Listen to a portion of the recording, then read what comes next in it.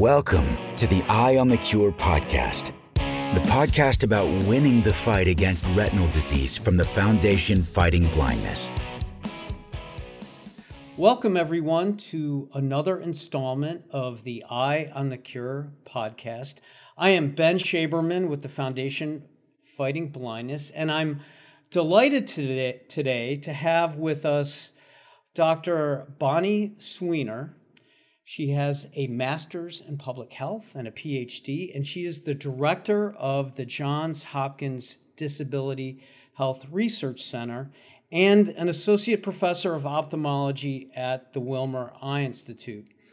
So before we get started in learning more about the important work that Dr. Sweener is doing, I wanted to ask Dr. Sweener more about how she got to this place, because this work was not her original aspiration coming out of school when she was early in her career. And Dr. Sweener, can you tell us more about that story, those moments? Yeah. First of all, thank you so much for having me on this podcast. I really appreciate it. So you are correct. I am in a position that I never imagined I would be in my career. I am an unlikely academic in some regards. I started my career with a strong interest in science in undergrad, and began working in basic science and had transitioned to public health, trying to have a greater impact after college. I was working in DC in a science consulting firm, largely working in cancer and nutrition research. And so this is in 2005, so a number of years ago. And I, one day, was on my way to work, running late, admittedly, and was walking up, probably running up the metro steps because I was late. And about halfway up those metro steps, I had a very sudden change in my vision in my right eye. It was a sunny day in January, and I at first really just thought it was the sun streaming down that elevator bank of steps. But that after image of the sun, which is what I thought it was, just wasn't going away and wasn't going away. I got to my office and realized maybe there was something wrong. So we had in my office building on the first floor, an optometrist office. I went down and just asked if that optometrist could take a look in the back of my eye. He saw something that caused alarm, and I could hear his voice change as soon as he looked into my eye and told me I needed to see a retina specialist right away. I had no idea at that time in my life really about anything in ophthalmology, but subsequently I was diagnosed with something called myopic macular degeneration. And since that point, I've been losing more and more vision every year. After that first instance, I had a pretty rapid decline in vision over the next about year and a half, and began losing vision in both of my eyes. So obviously it had a huge impact. So this all came about without any warning or any history. You don't really have a history of this in your family. And myopic degeneration isn't really a genetic condition. Correct. Yeah. Can you give us a little overview of what myopic degeneration is? Yeah. So myopic macular degeneration occurs in people that are high myopes. So people that are nearsighted, that need glasses to see in the distance.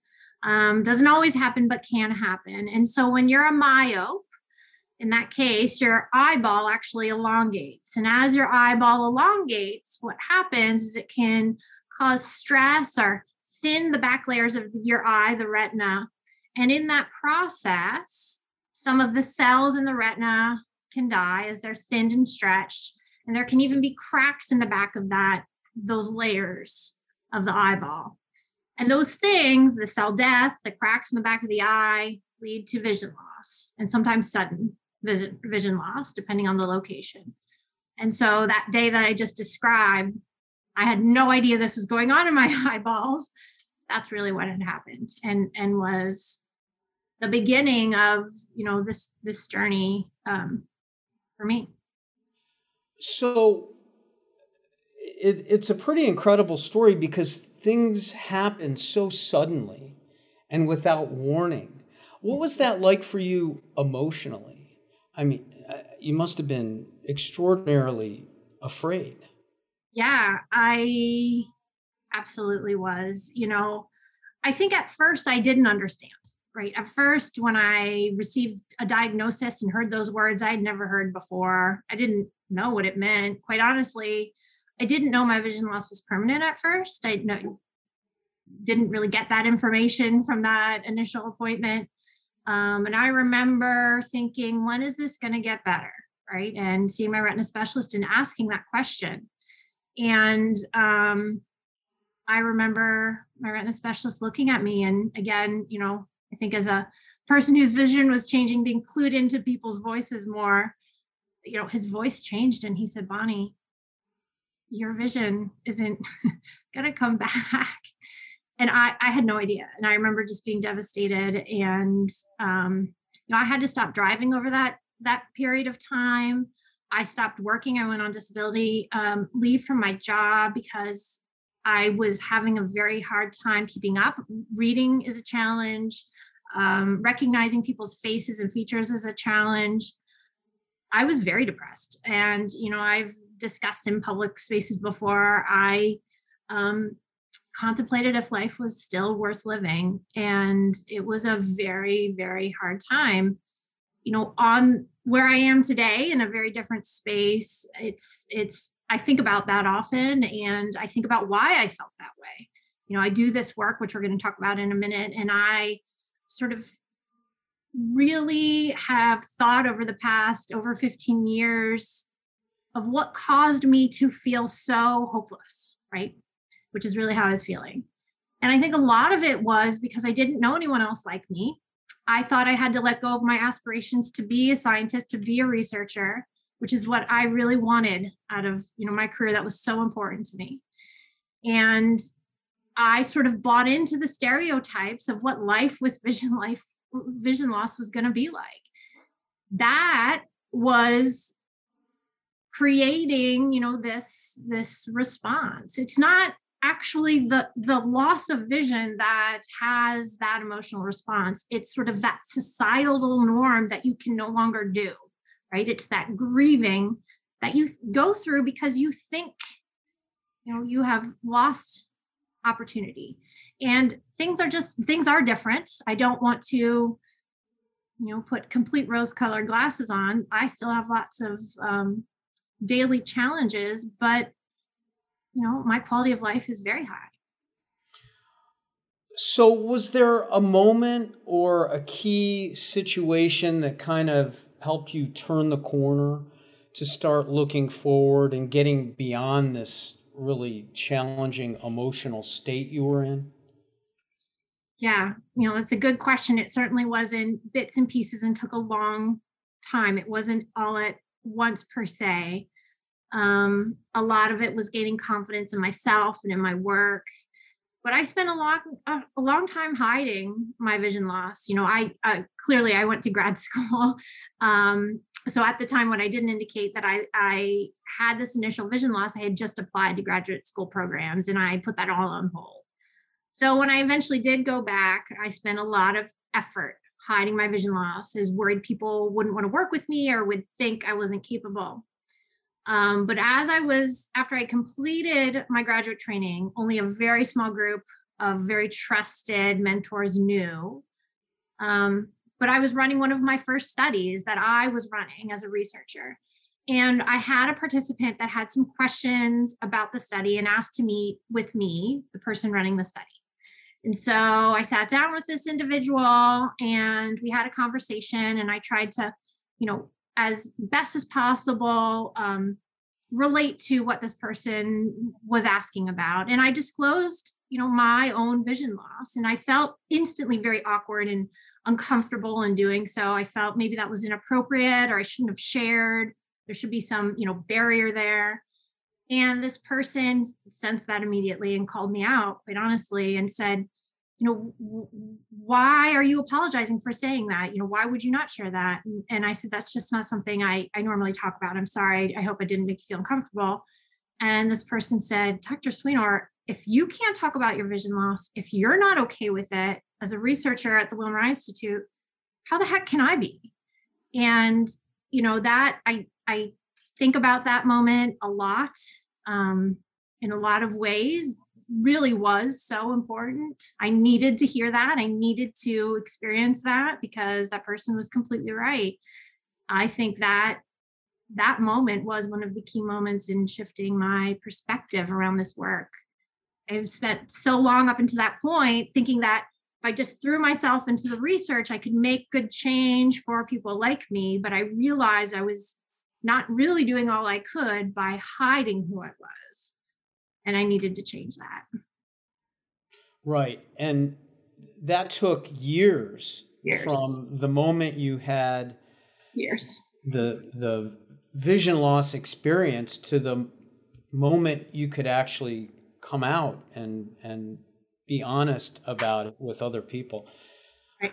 So here you are today. So this all began in 2005. Yeah. We're obviously in 2021 now. And you are, as I said earlier, the director of the Johns Hopkins Disability Health Research Center. So what does that research center do? Yeah, so that center is all about changing the paradigm of disability. So not unrelated to that scenario I just described.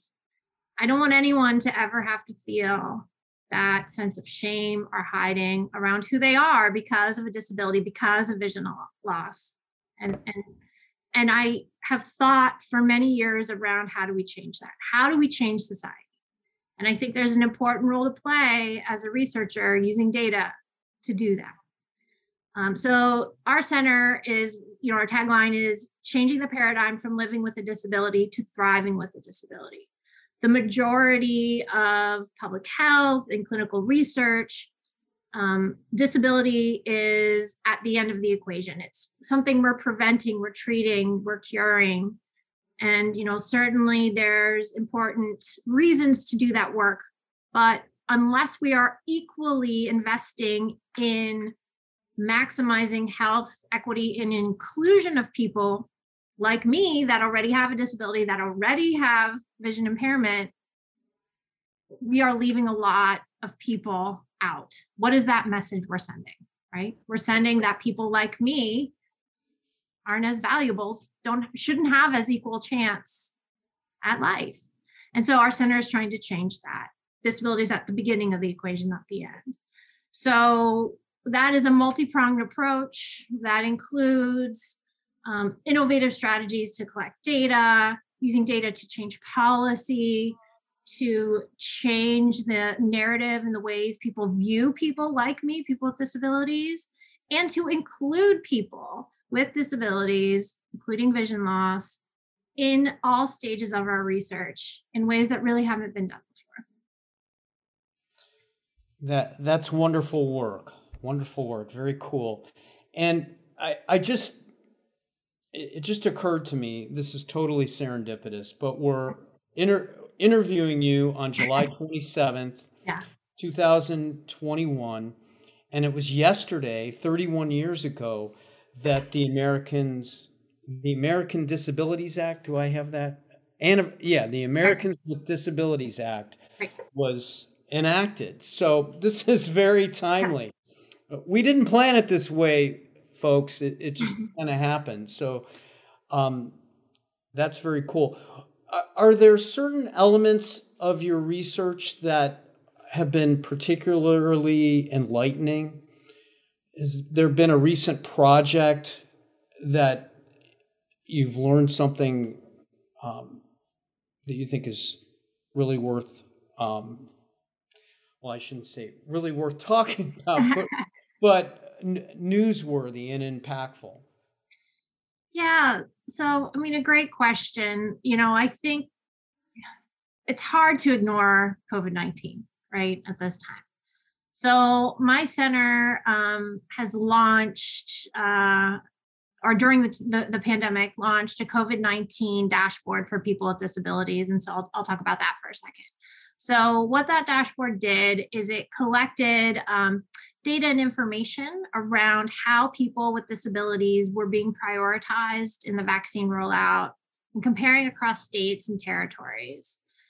We not only did that, but we quickly learned early, in that process that we needed to make that information accessible.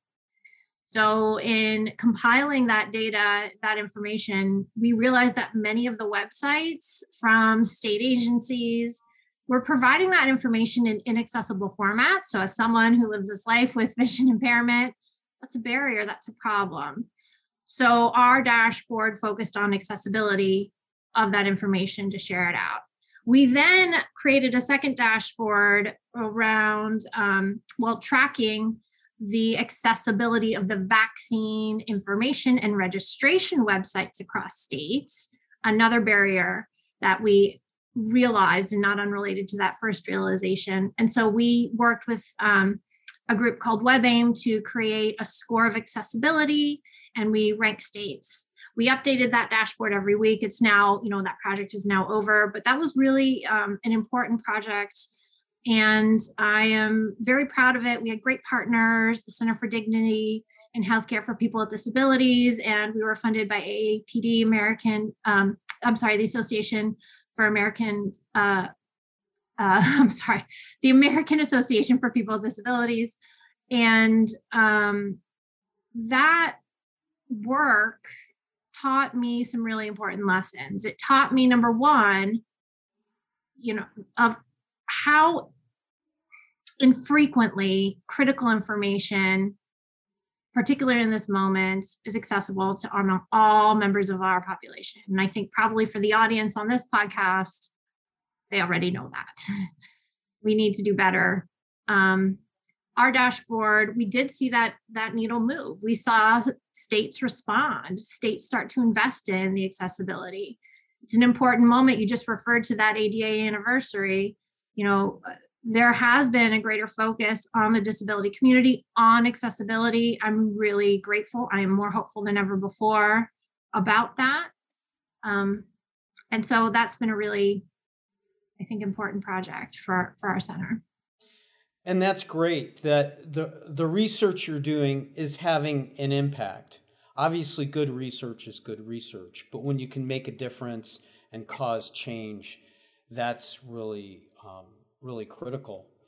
So for our listeners, many of whom have vision loss from genetic retinal diseases or maybe other causes, and you having gone through the journey you've gone through personally, and now as the director of this research organization, the Disability Health Research Center, is there any particular advice you would give our listeners out there for advocating for themselves? Other than, of course, they need to learn how to do it.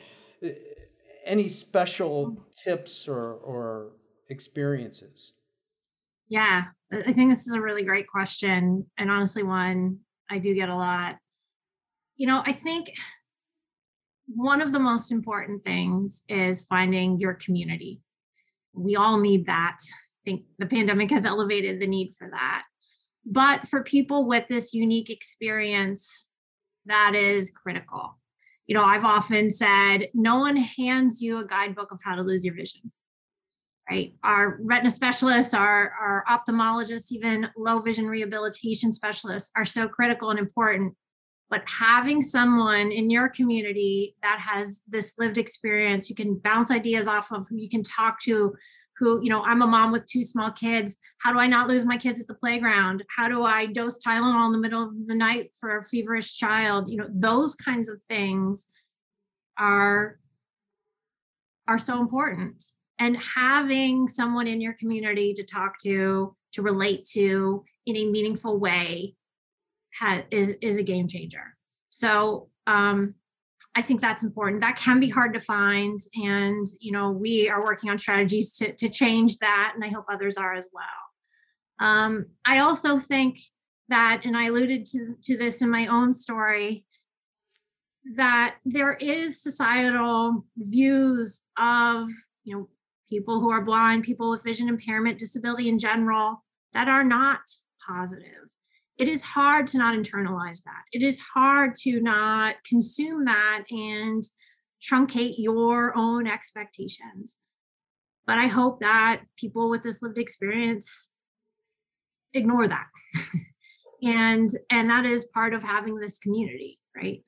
I am working very hard to try and change that societal perception that's not independent. There's a huge force of people behind that. But know that that is not reality. That is an antiquated view that we've got to change.